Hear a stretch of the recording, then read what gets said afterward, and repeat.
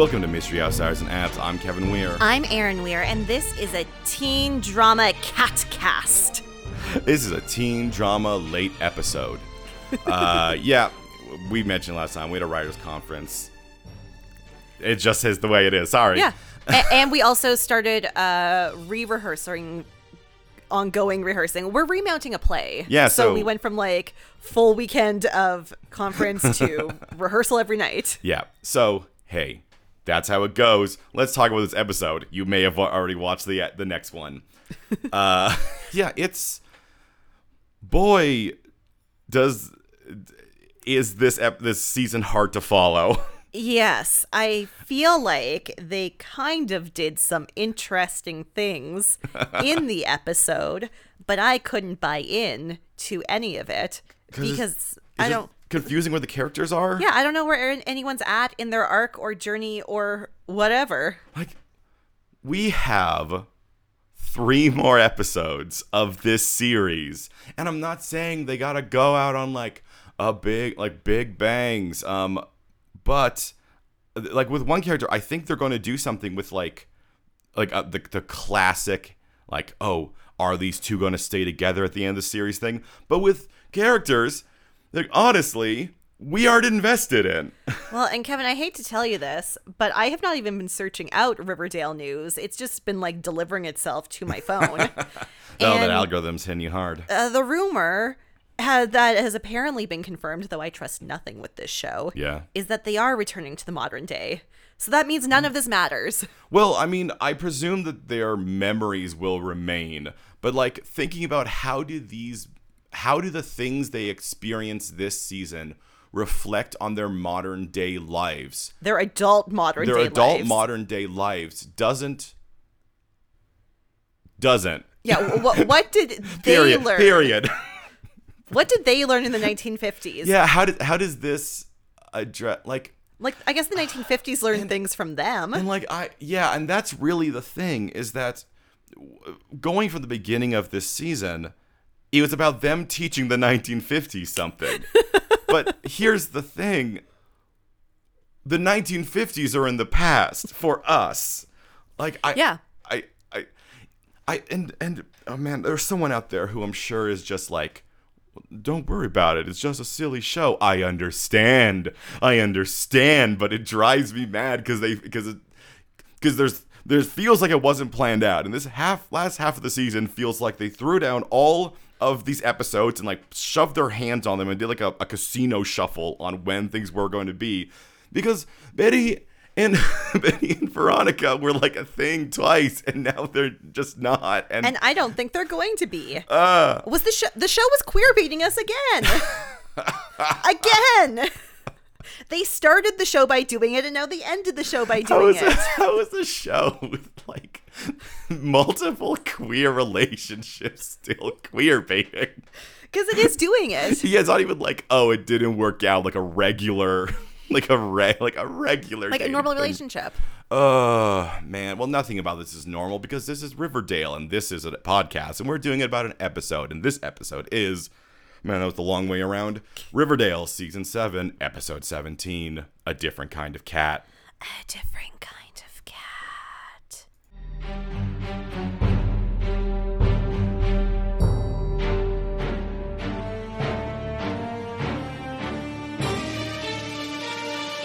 So this episode starts not with a Jughead voiceover while he's writing, but a Betty voiceover while she's writing. It's our fault for thinking anything's a motif. It's true. I remember that during the first season, and maybe, looking back, I'm not even sure if he hit it every single episode of the first season. That being said, they can drop it, it's fine. So yes, the girl next door is writing her own feelings to the readers of the Teenage Mystique. I'm surprised at her having a P.O. box directly linked to her for this, like... This long? This illicit hasn't come up yet, and that probably isn't going to be a problem in the future. But yeah, so she's talking about all these things, and they're also facts that are very obviously her. Yeah, she doxes herself. Yeah. I mean, but like that. Mostly, like, her mom would probably catch on that. We do get, I guess, the slap does affect her in some way, because of course it would. It just The slap is the worst. In that moment, she just came off a bit like a psychopath. But she's decided that she's going to take she's going to do what all popular article writers do. She's going to take her article and turn it into a book. Now, maybe I'm dumb. Was this called The Teenage Mystique before? I thought it was called The Girl Next Door. Is it now called The Teenage Mystique? Well, okay. So I didn't write that note down because I just assumed I was wrong. I didn't remember. I'm like, surely Aaron will remember that. I don't know. All I knew was Girl Next Door. I thought, I bet when she put it up, it said Teenage Mystique or something. I know they address things to the Girl Next Door. Yeah, I just think I would have remembered because the Teenage Mystique is such a clear ripoff of the feminist Mystique. Yeah. And I don't know if Betty's doing justice to the original. I mean, the problem is we've only heard it mentioned 3 times. Set up, then there's a break, and then the episode where people wrote to her, and there was a break. Yes. Yep. And now this one. And now she's just whining about how it's hard to be a teenager. Which, like, fair enough. But this moves over to Veronica Lodge, like at school, because she's sort of narrating everything. Veronica Lodge and Jughead arrive, and Veronica is wearing a bridesmaid's dress. Well, I mean, she's wearing like a traditional 1950s dress, except that it's strapless, which that girl would be sent home. Yeah. They for a show that really does want to like delve into the oppressive times, the 1950s, it's funny where they decide to be like, well, no, I don't want to do that. Like, well, we want Veronica to still look beautiful. Of course, we don't want to actually address with the themes that we want to present. This is so weird because doesn't this feel like this was originally the episode after the one where they first got together? Instead of them breaking up at the end of this episode? Yeah, like they have the talk, like Jughead's like, do you want to go in without me? Are we like openly going to tell everyone we're dating? And I'm just like, I mean, don't get me wrong. I still think their relationship is cute. I honestly do. Mm-hmm. But this just feels weird. We get another classic, walk down the hall where everyone looks at them. I think Tony scoffs at them, and I'm like, Tony. Cheryl scoffs at them. I know Cheryl does, but Tony does do a heavy side eye. Yeah. Tony's there. So they're doing that, and they get a lot of eyes, and Jughead's like, well, that was weird, and Veronica's like, yeah, I haven't been looked at that time since I was dressed up as a sexy teenage witch. And I'm like, oh my god, we're mentioning things that happened before. But then Jughead goes, it's because it's a plot point. Did I know about this? He didn't. It was like the episode after they broke up, maybe. I think maybe it was I think they got together way after the Halloween episode. Ooh, no, I think it was after. It doesn't matter. They definitely weren't together. No, because you remember he ran in and smacked everybody's milk. That was the Halloween episode, wasn't it? Yeah. Yeah. I think that was after, because there was a moment where there was a shot of Veronica being like, he's crazy. I shouldn't talk to him. Yeah, it was way after. Yeah. So he thinks the sexy teen witch is boss. So he's going to steal that idea. Yeah, he's going to be inspired. And I'm just going to point out that now Veronica likes comic books because they're about her. Veronica also claims in this episode that her signature color is purple, and I was like, that's a damn lie. It's black. It's black. No, don't get me wrong. Purple is black. Like in everything. Purple can be black. Well, in everything, whenever they're like, oh, it's black, but they're like, black doesn't really appear well on screen. It's kind of like a very solid color.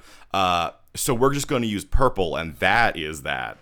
Like if you're gonna have like a magic character who wears all black, purple. Different shades of dark purple. Yep. Speaking of different shades of dark purple. Well, I mean, I already had a segue lined up, and then you moved past it, which was speaking of things being about someone.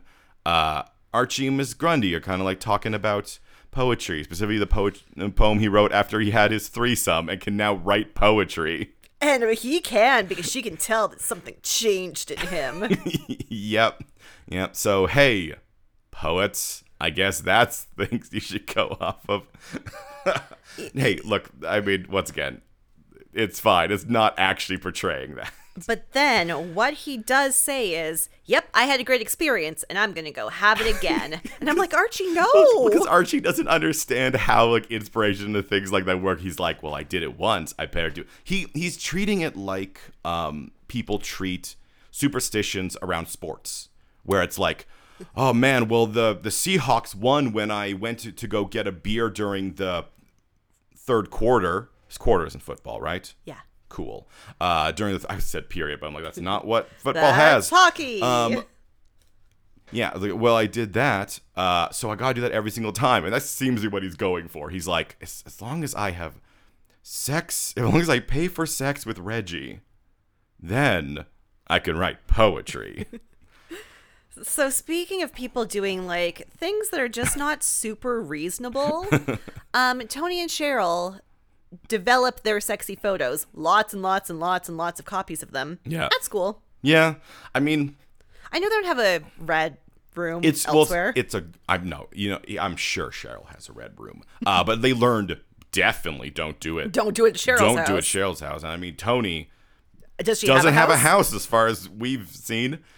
It's true. So they develop all their boudoirs, is what I've started calling them. Their pinup boudoirs. Jughead is clearly drawing Sabrina the Teenage Witch. Yep, definitely 100%. In Yeah. like the iconic old style one of her flying on her broom. Yeah, and then Reggie makes an interesting decision off screen, which is, I guess he decided to tell Julian that he had a threesome. with Archie and Twyla Twist, and I am confused about that. But of course, Julian immediately just like shouts it in front of everyone. And Betty is so mad about this because he shouted it in a complimentary way. Sort of. I'm unclear. So Betty speaks on the double standard of like having sex as a man and a woman, which she's right about. It just feels like this isn't the moment, and it feels like she sat there, that was said, and she did what I do when someone says something, ping it around in my brain till it becomes a topic I'm interested in. So I just don't look. Okay, this is gonna come up a few times in this. I'm not from the 1950s. I don't know about boys in the 1950s. So all I can really go off of is now, but I feel like even in the 1950s, the boys weren't bragging about paying to have sex. Well, Kevin, we'll get there, but I'm not convinced they did pay her. Yeah, I mean, I was gonna go up to that, but anyway, Betty is so upset by this, she storms out. Well, I mean, I would say that I don't know that the boys would be bragging about having a threesome with two dudes, because we know how this town feels about the gays. Yeah. And I don't think Julian would think it was cool. It didn't sound like he was cool. It sounded like he was more shocked than Betty once again. Well, what we learn is that, and this is so weird, that voiceover we hear, I think, is Betty lying to herself, because that's not what she's upset about this episode. We learn what she's upset about this episode later, and this could cue that, but she doesn't say it. It's weird to have here's a voiceover essentially about a tell-all book, and it feels like it's wrong. But anyway, she runs outside and she knocks. She does why you shouldn't develop all your photos at school. She knocks all the pictures out of Cheryl's hands, and they fall to the ground. And Betty's like, "Ooh, oh hello." So they have a talk. Cool photos. And Cheryl's like, I'm dating Tony. And Betty's like, everyone knows. Dude, you guys keep kissing in public and holding hands. You keep getting angry that you aren't allowed to tell everyone you're dating many times. But no, she's like, well, I'm the girl next door. And Cheryl's like, oh my God. Nice to meet you. The flip of a switch to Cheryl being like, you are my best gal pal, is aggressive in this moment. No, she's like, you do something I like? Yeah. Come on in. So Cheryl does reveal that their plan was to send those photos to, what's it called? It's called Femin? Fem and In. Fem and In. Which seemed, so they're the lesbian pinup magazine. They were going to send it to that. So they were going to force that magazine to publish child porn. Okay, yeah. I guess not force them, trick them into it. Yeah. So, okay. In this thing, Betty will also be like, well, what I should actually write your story in my book, and you should take. So they're just going to like straight up pretend it's not porn. And like, here's the thing. I just feel like this is a conflict probably between even our modern day sensibilities in the 1950s. Like, looking back, when you look at what they're doing, you wouldn't honestly look at that and say that is porn. And I think there's a lot of arguments for the idea that like pinups and that stuff is not like straight up porn, but you cannot deny it's not erotic. Like in the 1950s, Yeah, okay, it's erotic now. Yeah. In the 1950s especially. And we have a lot of arguments today about like not having 16-year-old swimsuit models. Yeah. So like you can make arguments about what is actually sexual, what's empowering, what's erotic. But at a certain point, like when you look at what they did last time, in a way the act of them doing it is fine because like the pictures are for them. Like exactly. It's for them. Like you are allowed to do that for yourself. Yeah, absolutely. Or for someone you very, very, very, very, very, very very much trust. Thank you. And then you still have to know Yeah. that even though you very, very, very times 10 trust them, Yeah. you are still taking a risk by giving that over to someone. So the problem, the place where it shifts into a problem, and I'm not sure why the show isn't really like seeing this as a thing, is when you decide to distribute them openly. Like if you agree that these are obviously erotic, which is why you're keeping them a secret. should you have an erotic magazine publishing erotic photos of 16-year-olds? Like I'm almost more fine with Betty's thing because technically it is all her involved in that. It's this magazine, and I don't care that all the editors are a bunch of women. That does not make it... Because but the editors also don't know. The editors don't know unless Cheryl writes and she's like, excuse me, I'm a 16-year-old girl who's coming out. Yeah. Will you please publish my pictures? They'll be like, no. Yeah, like the way that they're addressing this with not even Betty being like, nobody being like, well, aren't you underage? Makes me feel like they just don't consider it. And maybe even the publishers will be like, yeah, empowering photos of a 16-year-old for our erotic magazine. And it's just bewildering that it's not like... There's nothing there for a show that is so judgy about, like, webcams.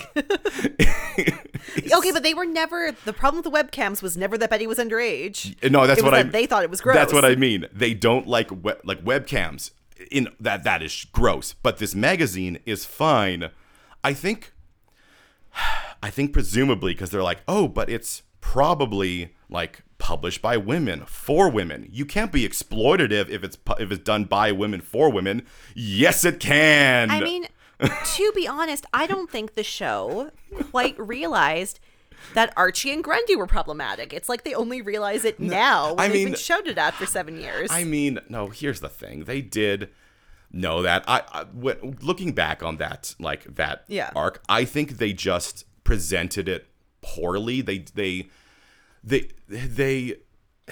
don't want to litigate the first episode, the first season again. But like looking back on it, I think they just presented it poorly. But they definitely weren't on the side when you judge like she left, and then like you had the evil person judging Archie while the good person was protecting him, and then she was later killed. Like, that is a show's way of being like, we condemn this. Anyway, that is first season stuff. Yeah, I guess so.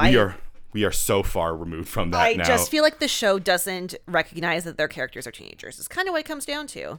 Yeah. Does not want them to be teenagers, does not recognize them to be teenagers. Well, speaking of not recognizing as teenagers, a mysterious arrival arrives, that wasn't a good sentence, at the Babylonium. And up above, they're showing that night A Star is Born, which probably is the most egregious one because that movie came out in 2018. It sure did. And then also 3 times before that. In case you're interested, this is the Judy Garland one that came out in 1954. I knew there's 4 versions of this movie. I wanted to know which Star version is it was Born. supposed to be. I mean, I guess it could be the earlier one. Ooh, I can't remember that one. But it's most likely the Judy Garland one. So that's fun. Yeah. I don't know why she has it, but that's okay. Well, I mean, 1954. Veronica's movie theater is weird. Yeah. So Veronica does like the witch, but that's not the point of this scene.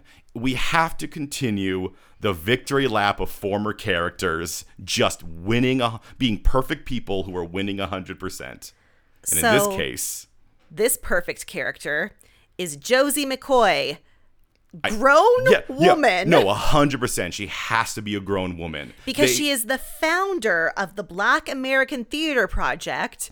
Yeah, she's she's won a Tony. Yeah, she's done so much. So I think she's an adult, which means, let's pull back for a second. Tabitha. So you're doing weird things.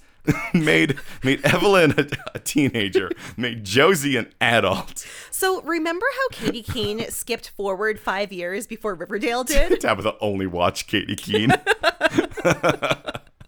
But she met the Pussycats. They came and performed at her diner. Yeah, as an adult. I don't know why Evelyn's a teenager. So we learned some stuff about her. Her big hot thing is going uptown. It's a blast of a Broadway musical, and it's being turned into a movie musical. And she's doing everything on it. Director, producer, writer, star. Yeah, so it's going to be bad. It's going to be bad. Yep. The auteur theory is nonsense. There's a reason that Rian Johnson doesn't act in his movies. But, hey, maybe she's magical. Maybe, she might be. But I saw the Laurence Olivier Hamlet, and it was not good. Yeah. Once again, we're kind of seeing the not the morals, the idea, the values of values. This show. So, but she's gonna say a lot of things. Hearing this version of Josie, who's very different from the other version of Josie, this version of Josie and Veronica talk to each other is the worst thing I have ever seen. It's two posers. It's two posers, but aren't like the fact that it reveals that these two aren't actually posers, but they actually are both as big a deal as they make themselves out to be, is infuriating after this specific scene. Because the summary is that Josie wants to screen the movie, but she doesn't want to do it for a bunch of stuffy suits.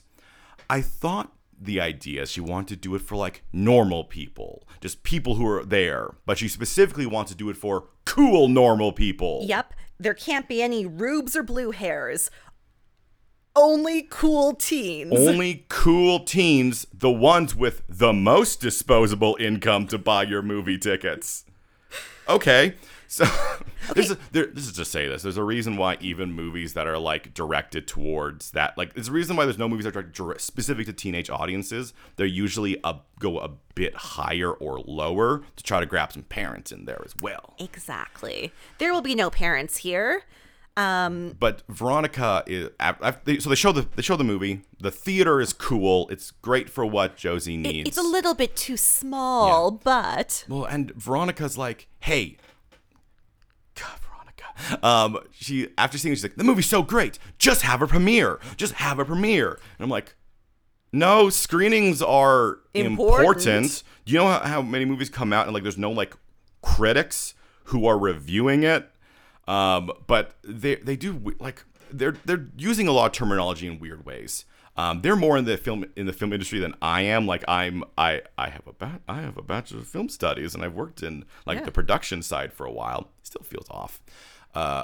Then I just love it so much. She says this for a cover premiere thing, and she's like, "We should do this." And then Josie's like, "No." And then Veronica goes back to Josie's plan, but makes it sound like it's her own plan. she's like, okay, well, I know what to do. I'll bring them in and I'll get surveys. Yeah, Josie asked for Josie that. said that, but as Aaron alluded to earlier, it's a bit small, and they got to make sure that the town is cool enough. So Veronica's like, great, the town is very cool. And I'm like, Veronica, you've been very clear the town. Okay. I'll show you it at 8 a.m., the coolest time, when I'm at school. Come to my school. Meet my friends, like I made my dad do. I made my dad do. You can teach English class. I do love how everyone had like a fun victory lap, except for Hiram, who had who had like the starter gun shoot him in the kneecap as he was leaving. Hermione got a victory lap, and look, hey, she sucks as much as Hiram does. She might suck more. Yeah. But that's the past. Kevin, 3 more episodes. Hiram could be coming back. I don't I don't think he is. I think they're doing the victory laps. So yeah, they're going to go out at night because the one thing that I can agree with or I have in common with Josie and the Pussycats and not the Pussycats is waking up at 3 p.m. and drinking espresso. Oh, no, never that. Just being tired all day. So while this is going on, while they're having their midnight visit, The most confusing thing happens. Archie goes to see Twyla Twist. With some flowers. Now, this is not confusing. No, this this is is funny cute. because he's a teenager who doesn't. He's like, well, this is the falling in love with a stripper thing. Yeah. Yeah. And then she opens the door and he's like, hello, another tumble, my lady? And she's like, no, I only do one one night things. I'm not a long term. And I'm like, wait, no, Twyla's a prostitute. No, I think she is a slutty older woman who Sheriff Keller Just paid paid- to sleep with his son. Yeah, I mean that would explain why she didn't uphold the prostitute's law. That's true. That's why she was a narc. She's just an. So she was only paid for narking. She wasn't paid for prostituting. Well, She slept with that teenager for fun. hey, look, show. That's worse. Yes, this is worse. Like that makes her a word. I don't think you care about whether or not Twyla's a good or a bad but person. she's a sexual predator. It makes her a lot like the prostitute thing. You're like, well, I mean, like she's doing it for money. She's clearly not in good straits. You can make arguments that like we know like she's not what's the thing? Hooker with a heart of gold. Is that the cliche? Yep. Yeah, she's not that. But this. What? But they were sitting outside like it was a waiting room. She has one room. Who is she? But her advice is, hey, not like go date a girl your own age or just leave me alone. It's, hey, go find a MILF. So, I guess Archie's gonna go find a MILF, and I sat here thinking, who are the moms left on this show? I mean, she does just say older woman because we do know she doesn't have a daughter or a son. A child. Or even a non-binary child. But I did not even think that he was going there. I was like, is you he going to didn't? try to seduce like Alice or something? I mean, if we had more time, it would be funny to see him just kind of like weave his way through like... The mums in Yeah, town. just there's a picture of him on the phone with like who you can imagine is Hermione on the other side, and he like never quite gets far enough that anyone realizes what's going on. But no, something that I think could have been very funny, which like once again, this show is not a comedy. It would have been like very like American Pie, which maybe we've moved past in comedy, but I don't think so. So, a boy trying to sleep with MILFs is funny. Yeah. So audience, do you know who he was going to go sleep with? You might have already watched this episode. Once again, there's episodes coming out late. You might have watched the next episode. But he's going to go off do that. We see some quick things here. Betty's getting her like pinup photo done for her cover. In her bedroom, which made me very nervous. Yeah, I guess we just had there's so many things in this episode that feel like they are setups for failures. And they're not. Nope. But she's going to get that done. Tony, Fangs' manager, it's really what she is. You know, Tony, an adult woman. Yeah. Hears through the grapevine that Josie McCoy, also an adult woman, is in town. So goes up to Veronica and is like, hey, I hear you're taking Josie McCoy to the dark room, the only cool place we have in town, for a poetry reading. Very brave choice on whether or not it's going to be cool or not. But Fangs is going to play. And I'm not sure why. I mean, I know why she informs Veronica, but she doesn't need to. She's in charge of that. Yeah, as far as I'm concerned, she can just put him on stage. Because I think she owns it. Like, really what she's saying here is, hey, when I put him on stage... Make sure Josie pays attention. Yeah, wingman him. Which I would have liked Yeah, that. but instead it is asking, he's going to go up and like, Veronica set up the night.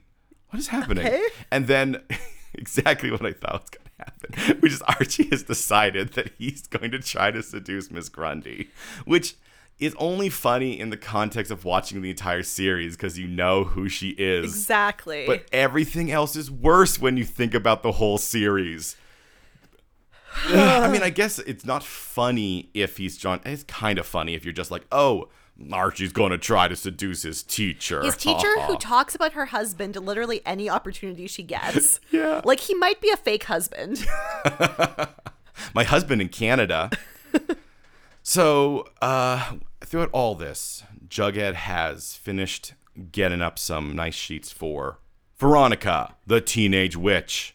And he shows them to Fieldstone, and Fieldstone's like, I really like them, but dude, the comics code. And Can you make her cuter? I like this. So, like, okay. This is all goofy reference, obviously, to Sabrina the Teenage Witch. Yeah. Like, that is the thing. But this is incredibly a very good scene of showing how Things become things. Well, no. How during this time, comics and movies and all these had to do this insane work to purposely work around purposely unambiguous rules. He's like, she can't be a witch, so she's a half witch. Also, like, just collars up to the neck. Make her blonde. And make her blonde, because, like, she's too much like Veronica Lake, and that No. might make people think that she is sexy. The name change is because she's too much like Veronica Lake. Right. Her name can't be Veronica because her name is like Veronica Yeah, Lake. I think those are cued. They might be cued together. No, they but- were separate, and I thought it was funny. I was like, really? The name is sexy, and the looks are sexy. Yeah, but that is like the ridiculous thing. They're like, we do not want this to get booted, so we'll do we'll do these things like maybe like blonde is less sexy than like black hair, so we'll do blonde and like do all these things and like the crazy things they had to do to get around rules that were so broad that you're like, they can just say no if they decide they don't like it. And I think some of this stuff might be actual things that Sabrina the Teenage Witch had to deal with. I think maybe her being a half witch was there getting away around satanic stuff. Yeah, I would imagine so, because it was really right around this time. Yeah, I feel like that was a thing that I knew once in the past. So while this is going on, Cheryl and Betty are developing Betty's photos, and Betty is very, very, very, very, very sad that she's never had sex. Well, yes. She has imposter syndrome because she's never had sex. And then it shifts a bit, and it's not that she's never had sex. It's that she's never, let's just say, climaxed. And So Cheryl's like, dude, there's something you can do about that. Well, I'm like, Cheryl's gonna teach her how to get herself off? I mean, not Cheryl directly. This lesbian pinup magazine that might publish photos of 16-year-olds Has a how-to guide. has just jerk-off instructions in it. So this does make clear that her thing in this case wasn't exactly about sex. It was about she's never climaxed.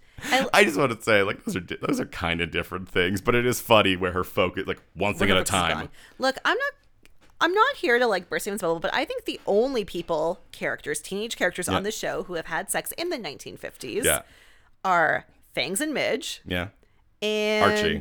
Yeah, Archie and Reggie. Well, I mean, I Cheryl, don't think Julian has had sex.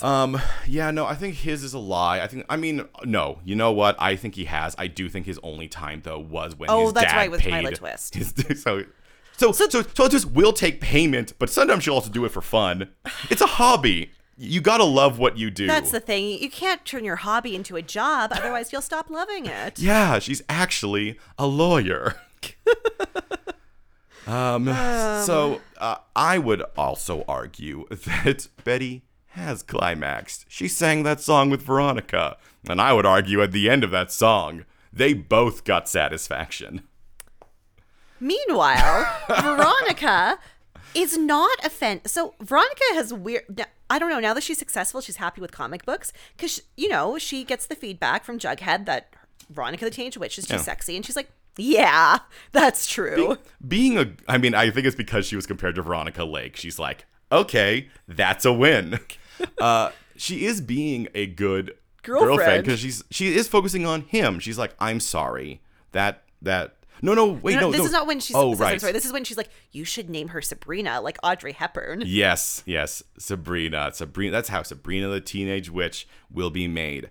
I thought this was going to lead up to something because I'm constantly like, they have to figure out the 1950s, and I thought maybe this would like bring Sabrina into existence. I still don't want more Sabrina. No, because she is the worst part of the show. Yes, she's fine in her show. But yeah, so Sabrina the Teenage Witch. At the dark room, before we get into everything else, we do have a quick interstitial at the dark room. It feels like an interstitial at the dark room, where Archie has taken the stage. A very bad poem about temptation. So it's like a beat style poem, but it still rhymes. And it's so obviously like there's no one else it could be about. Okay, he's figured out rhyming. He has not figured out metaphor or simile or allusion. Subtext. Or subtext, because this is just a story about a student who's in love with his teacher, and then he bites an apple poorly because damn, KJ Appett's giving it his best. I love it. I love him for it. There should have been 7 seasons of this. So everyone knows is what it is, especially Miss Grundy, who's like, I gotta leave. And then everyone makes fun of the poem to his face. Yeah. Like, Tabitha basically says, she's like, okay, well, that just wrecked our night. Get off the stage, Archie. Yeah, there's no, like, letting him down easy, huh? I mean, he knows. Yeah, you don't have to it. Tell him. I want to, I mean, like, Josie also says something, and I just want to be clear at this point. Josie sucks. Like, if this character was anyone but Josie, she would be the villain. A grown woman coming into a small town saying, maybe I'll do something great for your town, but prove to me how cool you are. And then making fun of a teenage boy. And I understand who's doing a brave thing. Yeah, and I understand what you would say is like, oh, but it is Josie McCoy, so we know it's fine. I'm like, is that number one, we've never met Josie McCoy before in this timeline. She is an adult. And she's acting entirely differently. Like if this was Hiram, if he arrived in town and was like, your town isn't cool enough for my big Hollywood movie, so you'll have to put yourself on display, and then I'll decide whether or not to grace your town with my film. Like, they kind of portray her in a different way, especially later on, but she's the perfect example of like a designated good guy, because they're like, it's Josie McCoy and she's a good guy. Everything she's saying is fine. But I almost thought this episode might end with her being like, you know what? I thought maybe I need like cool people, but no, I just need real people like you and real people there. No, she needs people just like her. She needs cool people. I mean, let us not forget, though, when we first met Josie in the first episode, it started by her telling Archie he wasn't cool enough to listen to her write music. Yeah, no, I would argue that this is along the lines of the way we met Josie. But this episode treats her like she, once again, her victory lap, when Polly came in. Yes. Well, and also they treated her like it was good of her to do that last time, too. But hey, don't worry. We'll bring it back because Fangs is going to play. Specifically, he's going to play Great Balls of Fire, which is going to be cross-cut with Cheryl painting and Betty having some Betty time. Yeah. It's a bit early for this song for Jerry Lee Lewis, but I think the implication, it's always for me fine when Fangs plays it or when someone does it as a specific performance, because I think the implication is that now they invented it. Like when Marty went back in time and played that, which it's a bit weirder when it's a meta thing and it's just like you decided to have them sing a... I mean, we've already stolen songs from musicals that came out in like 2004, so at least this one's from the right time period. And we'll steal more. But Josie asks after this Veronica if Fangs can play the bongos. And Veronica says he can. And I thought Veronica was lying. I thought she was lying. But no, when you're a musician on it... Now, here's the thing. This is classic TV show stuff. If you're a musician on a TV show, you can play every instrument. But I do like to believe that off screen, Veronica ran up to Fangs and said, Fangs, can you play the bongos? And he's like, no, I play guitar and I sing. He's like, okay, you gotta play the bongos. So he goes to bongo. He did play piano in this one, so maybe he can play every instrument. Anyway, he bongos. Yeah. Mostly off stage. Yeah. Well, Veronica, oh my God. Josie. Hey, they both do very similar things, so. Does like a very I can't think of another word than beat poetry, but it's not that. Well, here's the thing, Very like slinky, loungy I song. don't know where exactly it's from. I just know who it's originally by, which is Eartha Kitt. Yeah. As who played Catwoman. So I'm like, wait, was this done on the Batman animated series with Eartha Kitt as Cat? Because she's also done music. Well, she could have done it for like a lounge act or something because she played Catwoman. That's the thing. I think it's there, but I'm just like, okay. So once again, Eartha Kitt. And after this all, Josie's in. This sounds cool. She loved that they let her do her cat song. Yeah. But there's one last thing we have to do. Even though, and I cannot stress this enough, she is in. Like, she's going to do the thing at the Babylonium. But it's time for Tony to invite Josie to Black Athena, the Literary Society for Black Students. So she's going to go to that. Of course she is. Of course. So the next day at school, Grundy comes into her classroom where Archie already is waiting for her. Hello. I kind of wanted the lights be off, but she just turns on the lights. And she's like... no, wait. I cannot stress this enough. The previous scene as well, they are also like in the dark room in the morning. Yes, until 3 a.m. Those kids are not going to school. No. Because I think that is in the morning. Like, they stayed up all night. Oh, no, that scene is in the morning, yes. Yeah. But Black Athena could be after school. They could have skipped school and then had their thing. Yeah, I more have meant that also they stayed up until the next morning. Yeah, Josie's drinking espresso. Yeah, no, they're definitely not going to school. But, sorry. But Archie is. Yes. Archie is, because he got laughed out of that club. And Grundy says in very, like, cordial, like, not cordial, she implies to Archie nothing's going to happen. I have a husband, remember? My husband. I'm sorry I had to leave so early. I had a late dinner with my husband. Here's what you should do. Archie, no more love poems ever. Just poems about sorrow and pain. So much pain, but not teenage heartbreak. That's all. I mean, those are the two feelings you can have as a poet. You can have love or pain. Okay, number one, I do love what Grundy's like, you gotta stop listening to Clay. Like, there are other things but poems can be about than sex. I know Clay only thinks poetry and writing is about sex. Like, in that one episode. I feel like now I could address that to all his things. But I like how she doesn't go for, what you should do is instead go for, like, awe or feelings of wonder. Because she said, stay up, watch the sunrise. Yeah. She's like, no, instead I got to give you the poetry equivalent of a cold shower. Just write about sad things, not heartbreak, sad things. And like, that's got to be her tactic for like, how do I cool this kid down? What is the opposite of sex? I know, depression. So Archie's going to do that. He's going to do that. Brief scene. Cheryl shows Betty the painting because I don't think we actually said this. Cheryl decided that Betty was going to pick her favorite picture. And then Cheryl was going to paint it so that her book cover could look exactly the way that she wanted. Yeah, I mean, don't know if that's how any of this works. I mean, no, here's the thing. Yeah, it would. I don't think she did not need a full size oil painting. Well, no, she did. In the 1950s, maybe. I don't know how they would template that onto a book, honestly. Yeah. I don't know too much about that copy process.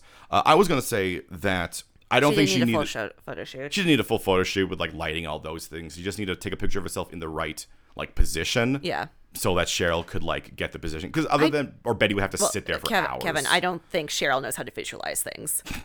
Yes, also. No, she visualized that's future Cheryl. Yes. This Cheryl can only paint pictures. I do like somewhat neurotic painter Cheryl. It was weirdly endearing when she was like, if you want me to change anything, I'll change something. Like, if you want the background, like I'll redo the entire painting. And Betty's like, no, it's good. It's because Cheryl likes Betty now. Because Betty did something that Cheryl thought was cool. Yeah. So Jughead had brought in brings in the Sabrina the Teenage Witch to Fieldstone. That's pretty much the entire. And they scene. think this is gonna save Pep Comics. Yep. Josie goes to Black Athena, which now has more than 5 students in it. I'm very happy. It's bigger. And then she does what in the common parlance would be called an AMA. She sure does, and she is obnoxious.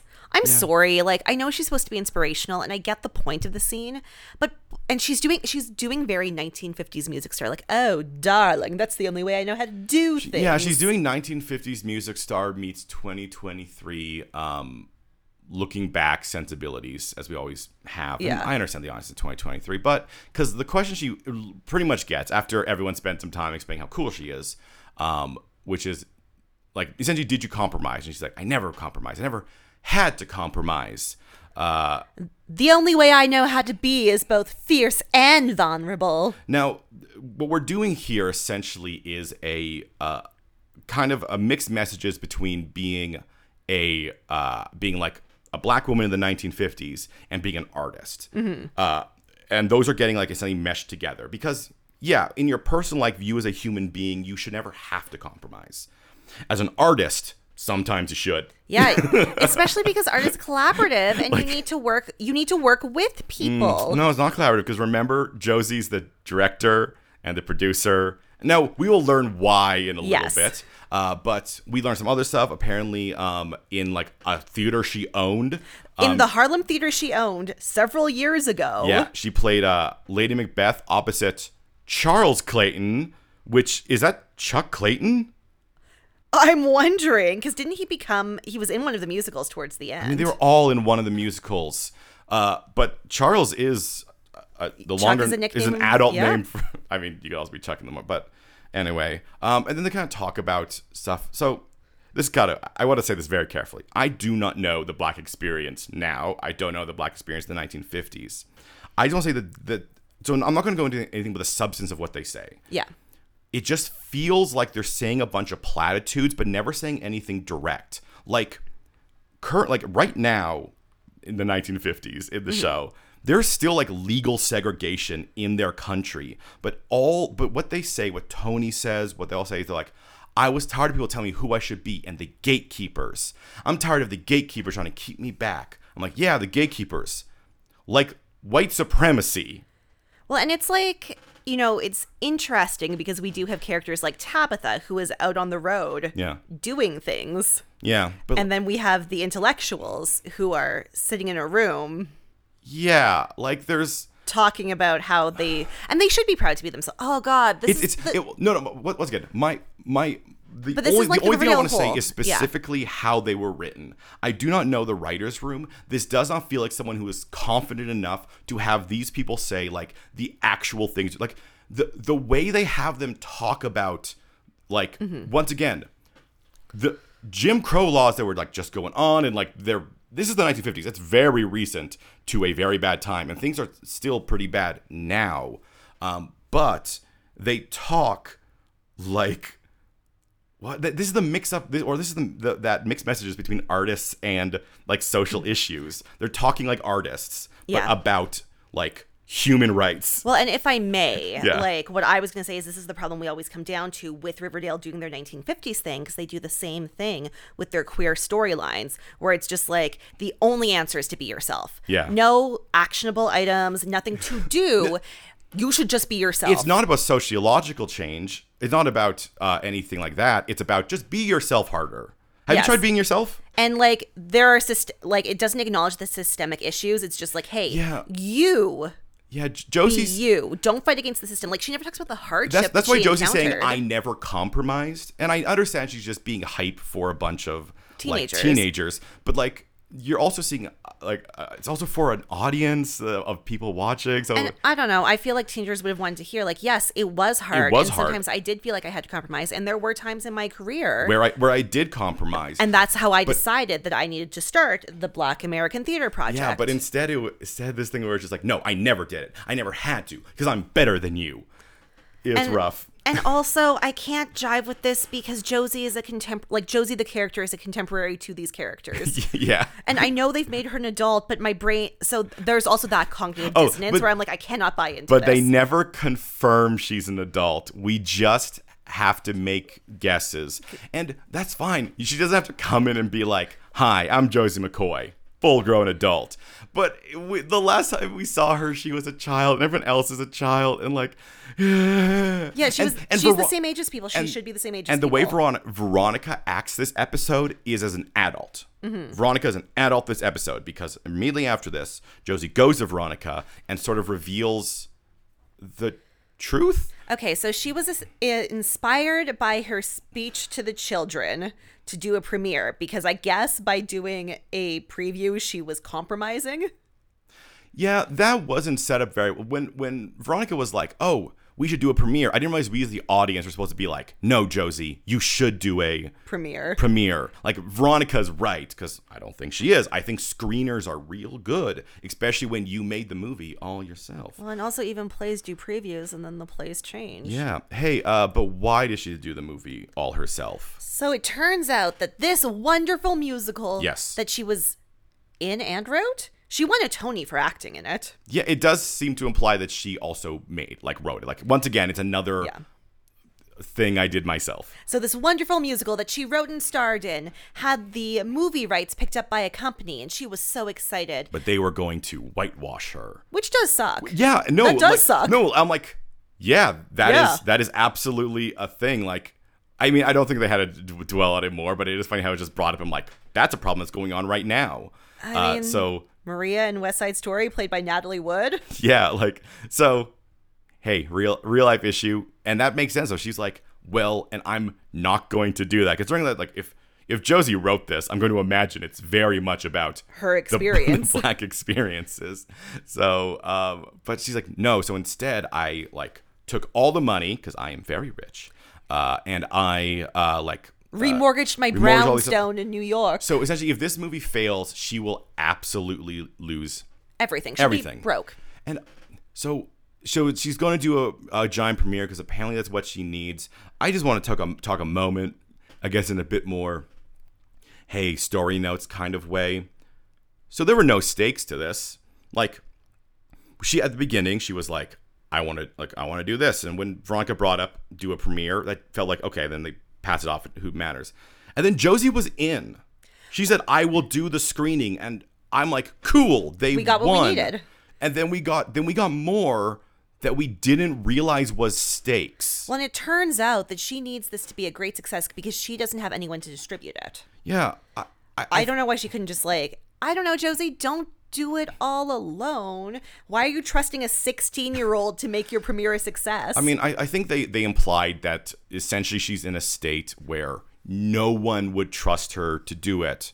So, like, it's not that she wants to do it alone. She has to do it alone. I mean, I think she could have brought in collaborators and not directed and wrote it and starred in it. Yeah, I mean, like, clearly she had, like, crew that she used, but not, like, anywhere up there. Yeah. Yes. You need top level collaborators. They don't have to have connections, but you need. Yeah. Which is why if you gave this more time to breathe, we could have seen that, like, she went around and she got no one believed in her. Yeah. And then you could be like, Veronica, I know that you're a teenager, but you believed in me, so. And the reason I came here is because I heard about the thing you did with. Yeah, like, it's so close, but it's not there. And more than anything, she should have still said no. She should have been so afraid. Like, she's so afraid of this going wrong. She's unwilling to take the step forward. She's like, I don't know. I need to tinker with it more. I still like maybe we'll do it. I still need to think about more. Maybe your place will work. Maybe I should go to, like, Greendale, and everyone, I don't know, spits on the ground. And then Tony could be like, well, that's unfortunate. Would you like to come to this? And then that should have completely changed her mind. Instead, she's in, and then she's more in. It's like when Betty and then Cheryl was not racist and then more not racist. So then there's a short scene where Fang's Midge is starting to show now, so an indeterminate amount of time has passed. Yes, and he is, well, since she's no longer in school, she's no longer holding it in. That's how babies work. You can do that. You can do that, right? Just tuck the baby up under your ribs. Yeah, just tuck it. Wear a belt. So Fangs is apparently getting hooked up with Alexander Cabot. Everything's going great. Cool. I still can't believe his storyline is I'm going to be famous. So he's going to be famous, but Sabrina the Teenage Witch is not. No, it was rejected. Even with a half witch, they're like, still says witch on the cover. But That is sad. Veronica's like, it's cool though, Jughead. It's still a cool idea, and maybe you're just ahead of your time. Yeah, which maybe is something that happened to the real Sabrina the Teenage Witch. I don't know. But that's just the premise of the that could have been many premises of this series. Kind of got it at some points. But then something that I honestly found very cute happened. That's like perfectly symbolic of these two's relationship. Oh my God, it's so good. Because Veronica's like, look, if you don't want to come to the premiere because like you're sad, that's cool. And Jughead's like, no, I'm never gonna get invited to a Hollywood premiere. However, every shirt I own has an S on it. And Veronica's like, I secretly tailored you suits. don't worry, boo, I got you. Don't worry, boo. And I'm just imagining her like sitting next to him, like lying on him and just subtly just like feeling out his leg. Be like, she's like, that's probby about this many. She's got her hand and just like measuring things with her hands. She has little ticks on her fingers. And she's like, she like puts her hands on his neck and just like, okay. That's like, what are you doing? Don't worry about it. I'm gonna kiss you. It's fine. And he's like around his back and just like has like, he's eating breakfast and just, I love it. I love the image of that. So that's happening, and as everything's like going on, we quickly see that Archie, his decision of what sad thing is he going to write, because what sad thing could Archie write about? What have we been maybe setting up for this entire time? Oh, right. He's got a dead dad. Man, Clay really did a number on him for thinking that only sex is the way to write poetry. Clay. But this show has, and I think Josie has really brought the crowds out to Riverdale. Oh, yeah. Knowing now and almost confirming that we are so close to New York makes this makes sense to me, because they just hopped on a train. Yeah, they hopped on a train. They heard that Josie McCoy, kind of a rising star, especially in like black recent cinema, Tony Award winner. Yeah, they're like, well, let's go see what this is. At the hey, even if it crashes and burns, that is still it's good. It's a story. Yeah, so it makes sense that I'll be there, including one man who is just the surliest movie critic. He comes in so angry. And then they make Josie go, oh, who's that? And I'm like, oh, maybe someone else should have asked. I rewound it and watched it numerous times. Josie's the one who says, I think my head was down and I just assumed that was the other way around. I mean, Veronica does have film connections, but like if Josie wants her movie to be a success, she should know who she needs to impress. Yeah. So the film begins, but oh no, immediately drama, chaos, the film burns. It splits and they're gonna have to resplice it together. It could take up to 5 minutes. This feels like these are fake stakes. Well, yes, they are fake stakes, don't get me wrong, they are fake but anyway, stakes. Sorry, but it does feel like this is somebody in the writer's room. They look over at a shelf, and on the top there's a dusty tome. They pull it off and they blow it off, and it says it's basic screenwriting. And they open it up and it says, oh, in the third act there should be a sudden conflict, a raising of stakes. And they're like, what were the stakes? And they're like, well, I mean, the stakes are that Josie might not, like, if this movie fails, Josie will, become destitute. She'll lose all her money. She's a big inspiration for people, probably heard a lot of things. So we got to do something. They're like, okay, I guess the film burns. Hey, you know what? It's not a bad stake. If you could set up earlier that, hey, I think the projector is being a bit weird. Yeah. I just felt like everyone's reactions to it were like unhinged. Veronica is falling apart immediately, which is funny because I feel like she's the one who has the least stakes. And why wouldn't you have Josie fall apart and then show Veronica as like pulls her together. Put together. Yeah. This episode's about Josie, so Josie's the one after Veronica's like, no, this is terrible. You're terrible projectors. Everyone's fired. We're not friends anymore. Fortunately, Reggie and Archie are there to be like, well, everyone sit down. Why don't you just wait to see if they can fix it? And then Josie's like, Veronica, how quickly can you get a band together? And she's like, well, I mean, Fangs is here, so I'm sure he has his guitar, so 60 seconds. And yeah, so to distract everyone, the boys get 5 minutes splicing it together. Josie sings a song from the play movie. The Wild Party. Yep. Presumably from the movie. It's from the play The Wild Party. So there are two versions of the Wild Party. The version that she is singing is from the way, way, way less popular one. The one that's because one went up on Broadway and then one went off Broadway. So they came out at the same time, but one. Well, I knew they came out at the same time. And like one made it to Broadway and one made it to not Broadway, and one of them is like very fun and very peppy. Yeah. And then one of them is like this type of music. They're and all, just like it's not as hummable. Yeah. They're all based on the poem though. Yeah. All right, so that happened. They're saying it's great, and then as everyone leaves, Veronica has paid the critic for his review, essentially. And then she just like I guess he dictated it to her, and she wrote it down in her little turquoise notebook. I really liked that detail. I guess that's what she did. Yeah. I don't know why he wrote it during the movie.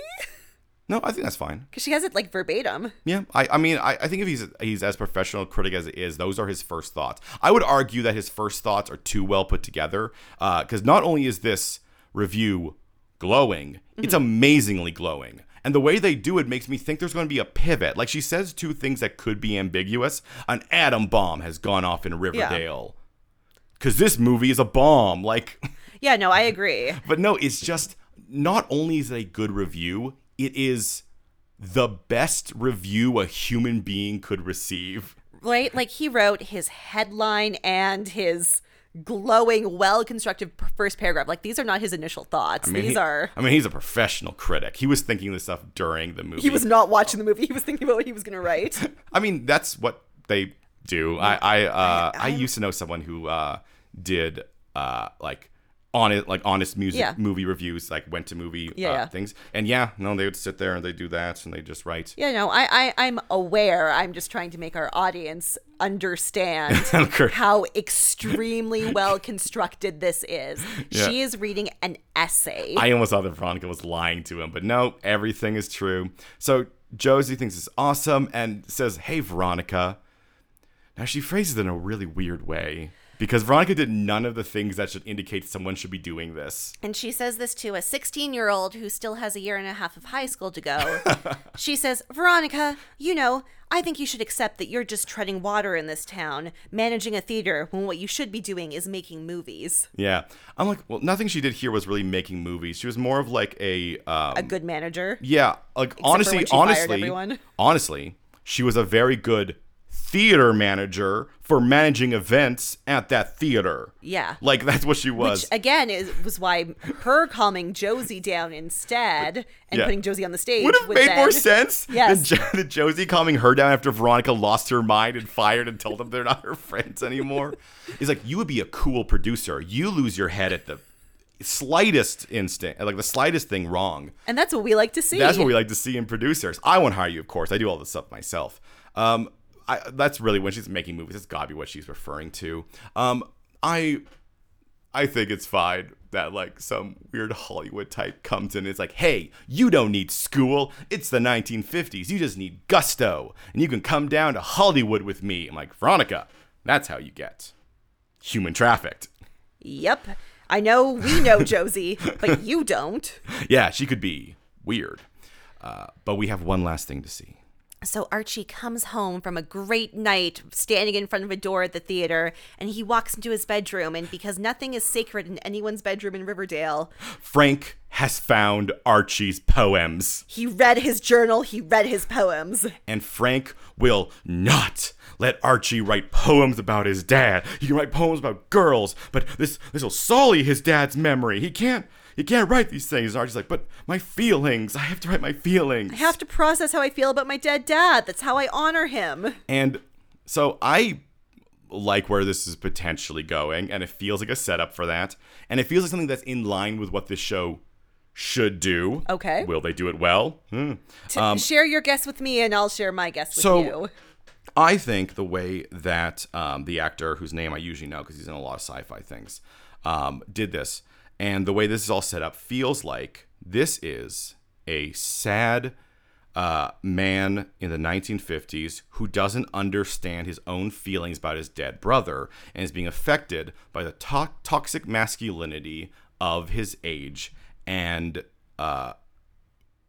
like the poem affected him in a way, and he refuses to accept those feelings. So instead, he lashes out with anger, because that is the only thing men are taught to react to things with, not feelings like a progressive boy that Archie is. And I don't know, I think addressing toxic masculinity a bit more is exciting, but I'm sure they won't do it well.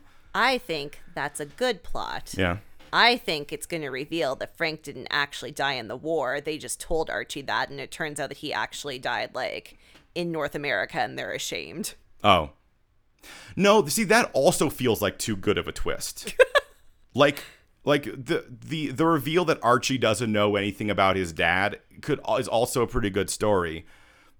I just feel like this would explain why Frank is there, and like all of the stuff that Archie was going through wasn't with his mom. It's because they wanted to eventually address toxic masculinity, and you do kind of need a man to do that. Alternatively, do you think they didn't do the stuff with the mom because Molly Ringwald Andrews costs more money than this man?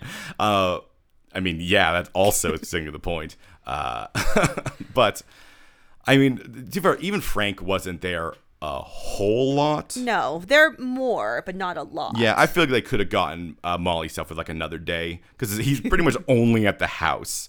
I guess the coaching stuff. But, I mean, you could have just had another coach. There's no reason that could have been Frank. It could have just been another guy who's like, I knew your dad. Anyway, I think that's pretty cool.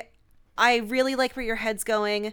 However, I don't Remains really to be seen. fathom how in 3 episodes, including one where we might have to go back to the 2020s, we can cover toxic masculinity and... No, I mean, they're going to do a quick in one episode. That's how they do all this stuff. Yeah. Yeah, but this isn't We're also assuming they're going to pick up something next episode that they put down this episode.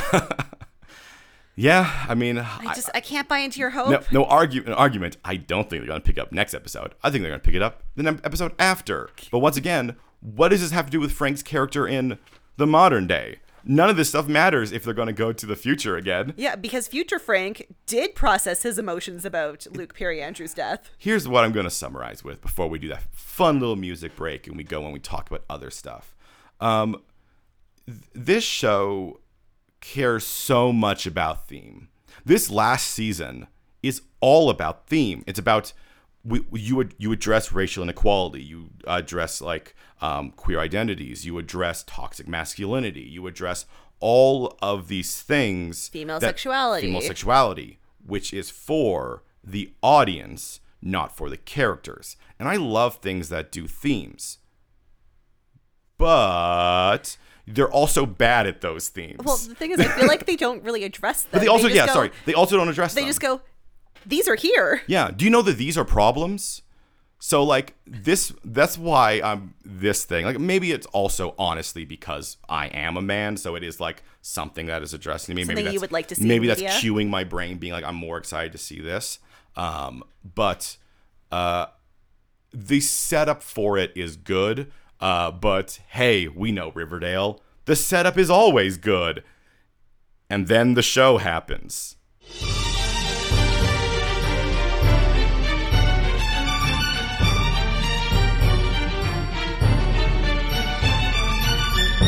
I don't.